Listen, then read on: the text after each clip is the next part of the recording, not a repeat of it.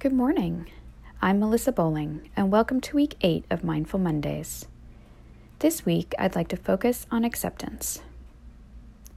Alexander Graham Bell was quoted as saying, "When one door closes, another door opens, but we so often look so long and so regretfully upon the closed door that we do not see the ones which open for us." When you hear the word acceptance, what comes to mind? Especially when considering a difficult situation. Does it sometimes seem to imply that we should just lay down and give up? Let things stay the way they are?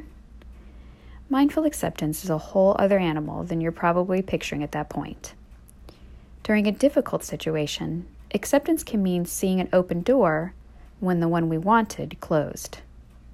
Rather than dwelling so desperately on what we wanted, we accept what is and we move on to the next moment.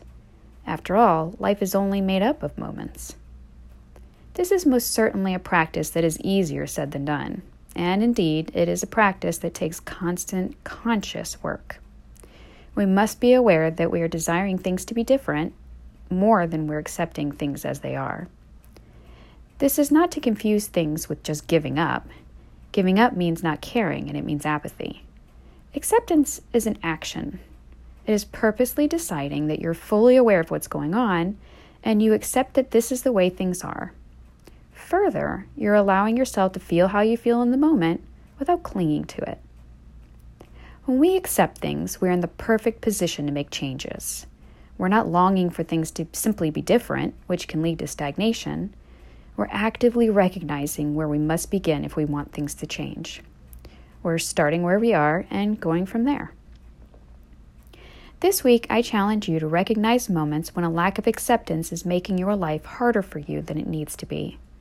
When acceptance could mean being with whatever the moment brings and then moving through those open doors from there, consciously and purposefully. Thank you so much for listening and have a great week.